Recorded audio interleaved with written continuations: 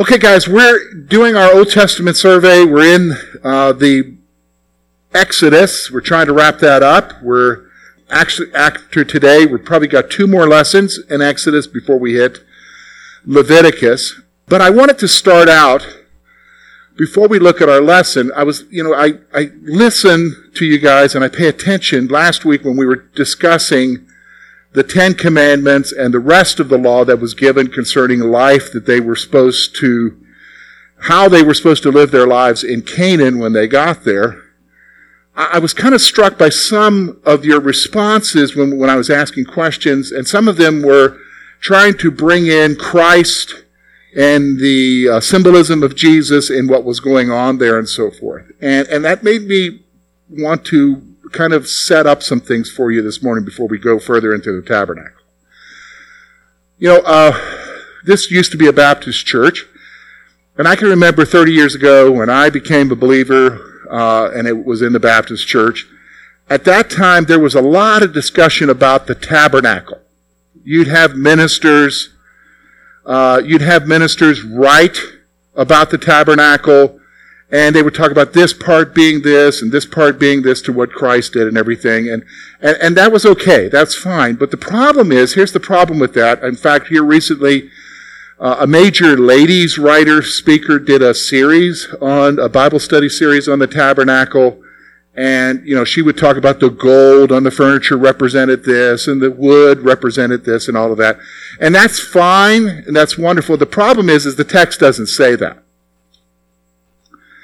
The plain meaning is what we need to focus on, the plain meaning of the text. And sometimes when you focus on what some preacher told you or some Bible study told you, you can miss what the Scripture is actually trying to communicate to you. Did you understand what I'm saying? Because you're actually putting on, if we want to use glasses, you're kind of putting on a type of glasses that only sees certain things in the text and you miss other things.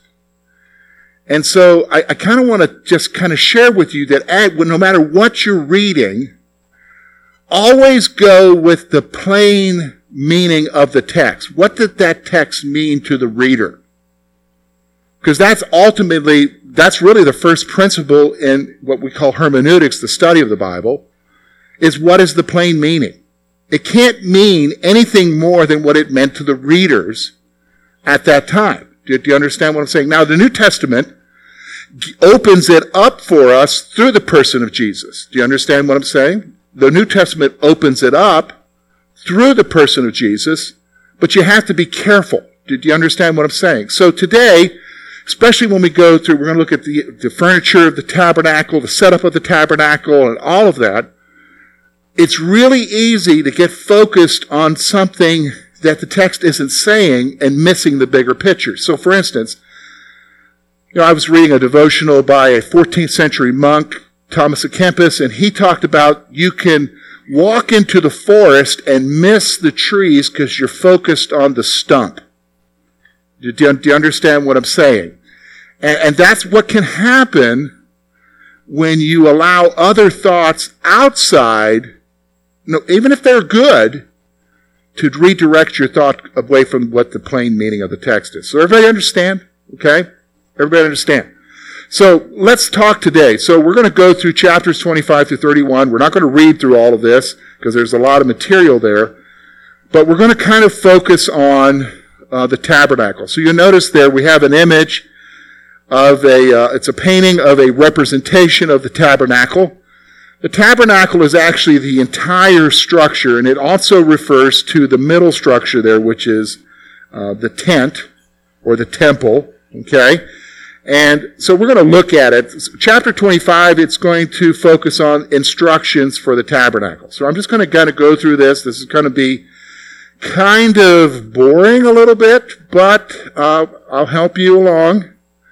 Because there is a greater point that you need to see. And when we have our discussion at the end, when we break up to discuss 2 questions, it's going to focus on what the greater issue is here, okay? So first of all, we're going to see that the people are told to gather materials, okay? So the Lord told the people to bring an offering of the materials needed for the tabernacle, okay? So basically, through Moses, the Lord says, hey, all right, I need you folks to gather these materials. All right? To gather these materials. All right, so, by the way, anybody have a clue why they used acacia wood? Anybody know? Why didn't they use maple? Or cherry? Or oak? Yeah, they didn't have it there. So there's no spiritual meaning other than that's the wood that was available there in the wilderness of Sinai. Do you understand? Some guys will come along and say, well, the acacia wood means that. No, it's the wood that they had there. Do you understand what I'm saying? You built your house with the materials that were there, right? Okay? So like, for instance, like my house, there's a lot of hemlock in my house. Some of your houses, if they're old, there's hemlock. Why is there hemlock in them? Because that was what was available and cheap, right? And cheap. All right. So the Lord tells the people to bring the materials needed for the tabernacle. So the Lord told Moses to build a tabernacle so that he can dwell among Israel, his people. All right, so stop. This is the very, very reason why this exists. If you're going to grab anything out of it, grab this point that God's making. What does God want to do? He wants to dwell with who, folks? Yeah, he wants to dwell with his people. Okay? So they're building a place so that God can dwell with his people. That's to me is far more significant than what does the gold mean or what does do you understand what I'm saying? It's the issue is the whole issue of why this structure is being built. Okay? Now later on, we're going to see that when it's built, the people, the 12 tribes, were situated in different places around the tabernacle. Tabernacle in the center, but then the tribes were by tribes in certain points around the tabernacle. So God's in their midst. Okay? God is in their midst. Now, you'll see in your notes there, here's a little bit of a diagram of the inner tent or the tabernacle. It's also referred to the tabernacle. It would be the same setup in the temple later on. Okay? So you have the most holy place, which is, you'll see that right there, okay, on the right side. And then you have the Holy of Holies. And you'll see the different things that are placed in there. The table of the bread of the presence, the altar of incense, and then the golden lampstand. Of course, there was a veil. And we know about the veil from the Gospels because when Jesus was crucified, what happened to the veil? It was what? Torn from what? Top to bottom. Okay? Because only one person was allowed to go into the ark, and that was one time a year. And that was who? The high priest. Okay? And that's where the Ark of the Covenant was with the mercy seat. Okay, where you would make atonement for sin. Okay, where God was. So, what we're going to see here then is that the Lord gave instructions concerning the furniture of the tabernacle. So he gave specific instructions. In fact, if you read this section, it's almost boring. He gave detailed instructions of what these things were to look like, especially the lampstand, okay? So this included the ark and the mercy seat, the table of showbread, and the golden lampstand, okay? As well, what we're going to see now is that the Lord gave instructions concerning the construction of the tabernacle, that's the main tent, and the outer wall. The outer walls were made of material, cloth material, okay? So he gave instructions concerning that. Now, with this instructions of the tabernacle and the outer wall, these instructions included the curtains for the tabernacle, the frame. So, like when you have a tent, you got to have a frame, right? Okay? You got to have a wooden frame. It's the instructions for the frame. The veil that divides the holy place from the most holy. He gave particular instructions about that, about it being a certain thickness and everything. Okay? The screen door for the door of the tabernacle. So there was like a screen door to go into the tent. The altar for the burning of sacrificial things. So the brazen altar.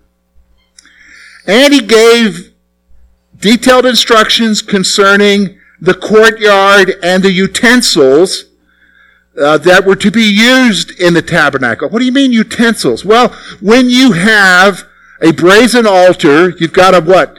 Have a fire. And when you burn wood, what's left over when you burn wood, folks? Ashes. And when you burn stuff on the fire, what's left up?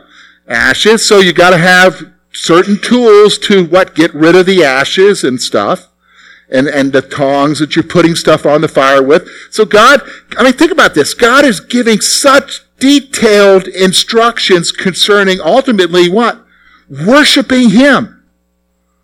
So there's no room for them to try to figure this out. So it's not like all of a sudden, we got an altar. So what do we use? Well, hey, go get Bill's shovel and let's shovel out the ashes. No, God's even giving details down to what they're to do with the ashes. Isn't that amazing? Okay? Isn't that amazing? Now, the Lord commanded that the Israelites bring pure oil from olives, so we're talking extra virgin, right? For the lampstand. So why would they use oil for the lampstand? Well, for it to burn. Okay? This was oil that they would have in the burning, and so He gave some instructions there concerning the lampstand. All right, so now we're going to get into that's some really intricate discussions concerning details about the the tabernacle. He's going to get right down to what the priests are to wear. Okay, so we see that next. Instructions for the priesthood. We see that in chapter 28 and chapter 29. Okay, so first of all, in chapter 28, we see the garments for the priesthood. All right? We see the garments for the priesthood. So the Lord gave detailed instructions concerning the garments of the high priest. And folks, what you're going to see there in chapter 28 is everything from the type of turban he wears to a breastplate with different stones representing the 12 tribes. They're with him, down to the garment, to a sash. Every detail of what the high priest was to wear is there in the instructions. Now, we're not going to spend all our time talking about that, because you just need to know God is detailing every detail, okay? God is detailing every detail. And then also instructions were given for the garments that were to be worn by the sons of Aaron. So that's all the other priests. The instructions for what they're to wear. The high priest, there's his garment and how he looks and his elaborateness. And then there's the instructions for what the other priests are to wear. So God was really even interested they couldn't just show up with a Hard Rock t-shirt on. Do you know what I'm saying? So they had some detailed instructions about what they were to wear. Now, next, what happens then is they got to be ready to serve in the temple. So that means they got to be separated to be served in the temple, which means they got to be consecrated. Remember, that's what we said. Consecration is separated, being separated unto God. Okay, so chapter 29 talks about the consecration of the priests. Okay, so the Lord gave instructions for the sacrifices needed for the consecration of the priests. So there was anointing, there was certain animals that had to be killed, and certain things that had to be done and sprinkled with blood. And all of that was to consecrate them to be able to serve in the tabernacle because it was a holy place. Okay? Serve in the tabernacle because it's a holy place. Then we come to chapters 30 through 31. And that's where we're going to spend the rest of our time real quickly. And he's going to give more instructions. He's going to get right back to the tabernacle. He's going to give some further instructions concerning what needs to happen in the tabernacle. So, first of all, specific instructions were given concerning the construction of the table for offering incense. That would be if you look at your diagram, that would be inside the tabernacle itself, and that would be right before the veil.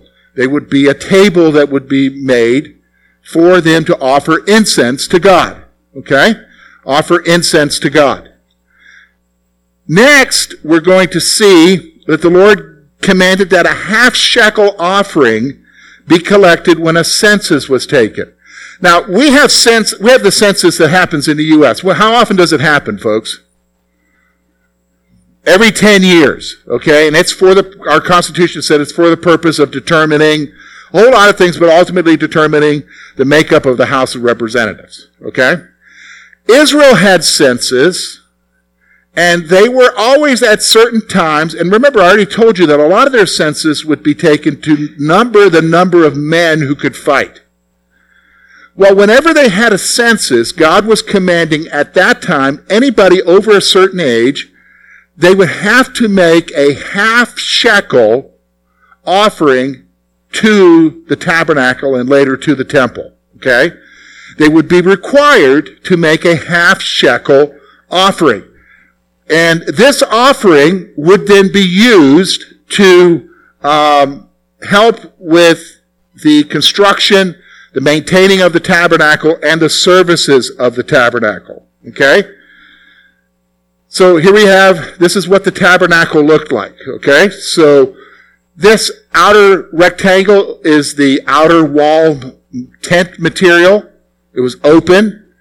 You, of course, had the door.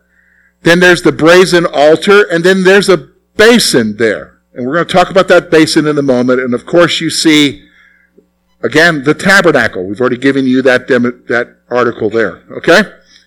Now, the brazen basin was to be constructed and placed between the altar and the tabernacle. So this was a bronze, big, huge bowl. All right? A bronze bowl, and it was to be between the altar, where things would be sacrificed, and the temple. All right?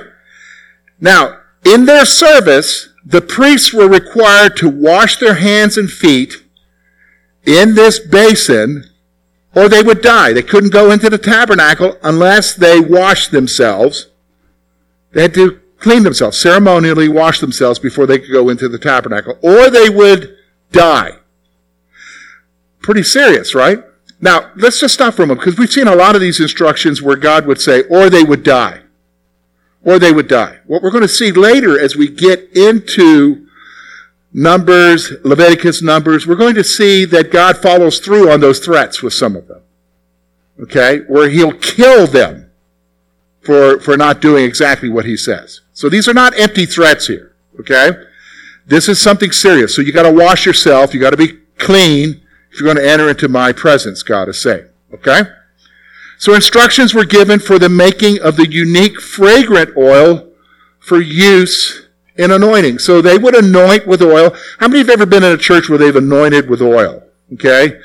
Usually somebody uses olive oil or something or whatever. Now, here, what you're going to see is that there was an oil. God gave them a recipe of what this oil was, and it was only to be used where, folks? In the tabernacle. They couldn't just use any anointing oil, any kind of oil somebody brought in.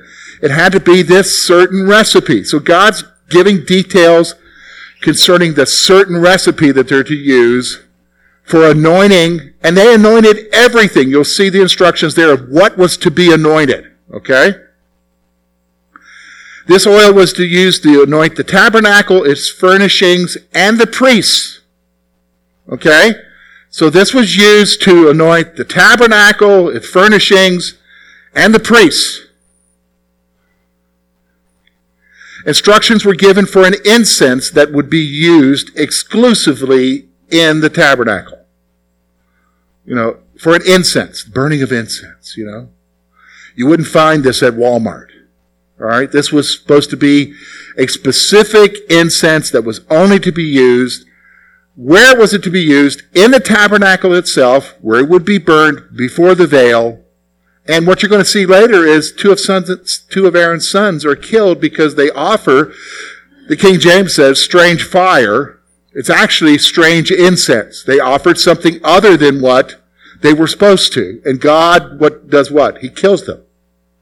He kills them. And we're going to talk about that later when we go in the next few weeks. Okay? The Lord, here, now this is amazing. So how did they build this tabernacle? Did they do like a normal church? Hey guys, we're going to have a work day. Show up with your hammer and be there, and we're going to get this put together, and we'll figure out who's going to guide us when we get there. Is that how that's how we do it in church, right? That is not how they did this. God even tells Moses who are the craftsmen to build this. Isn't that amazing? God says, I put in their minds to be able to do this. These are the people you need to use. So God chose the craftsmen to construct the tabernacle and its furniture. That's amazing, isn't it? God, not just the details of everything that's supposed to be there. God says, I want to dwell among you, but this is what I want for my place. And here are the guys. I want this contractor. That's what a craftsman is, a contractor. I want this guy to do it. Okay? I want this guy to do it. Now, and then again, God stresses the one thing that they needed to be listening to all the time, the Sabbath. The Lord stressed that Israel was to keep the Sabbath as a sign of their relationship to them.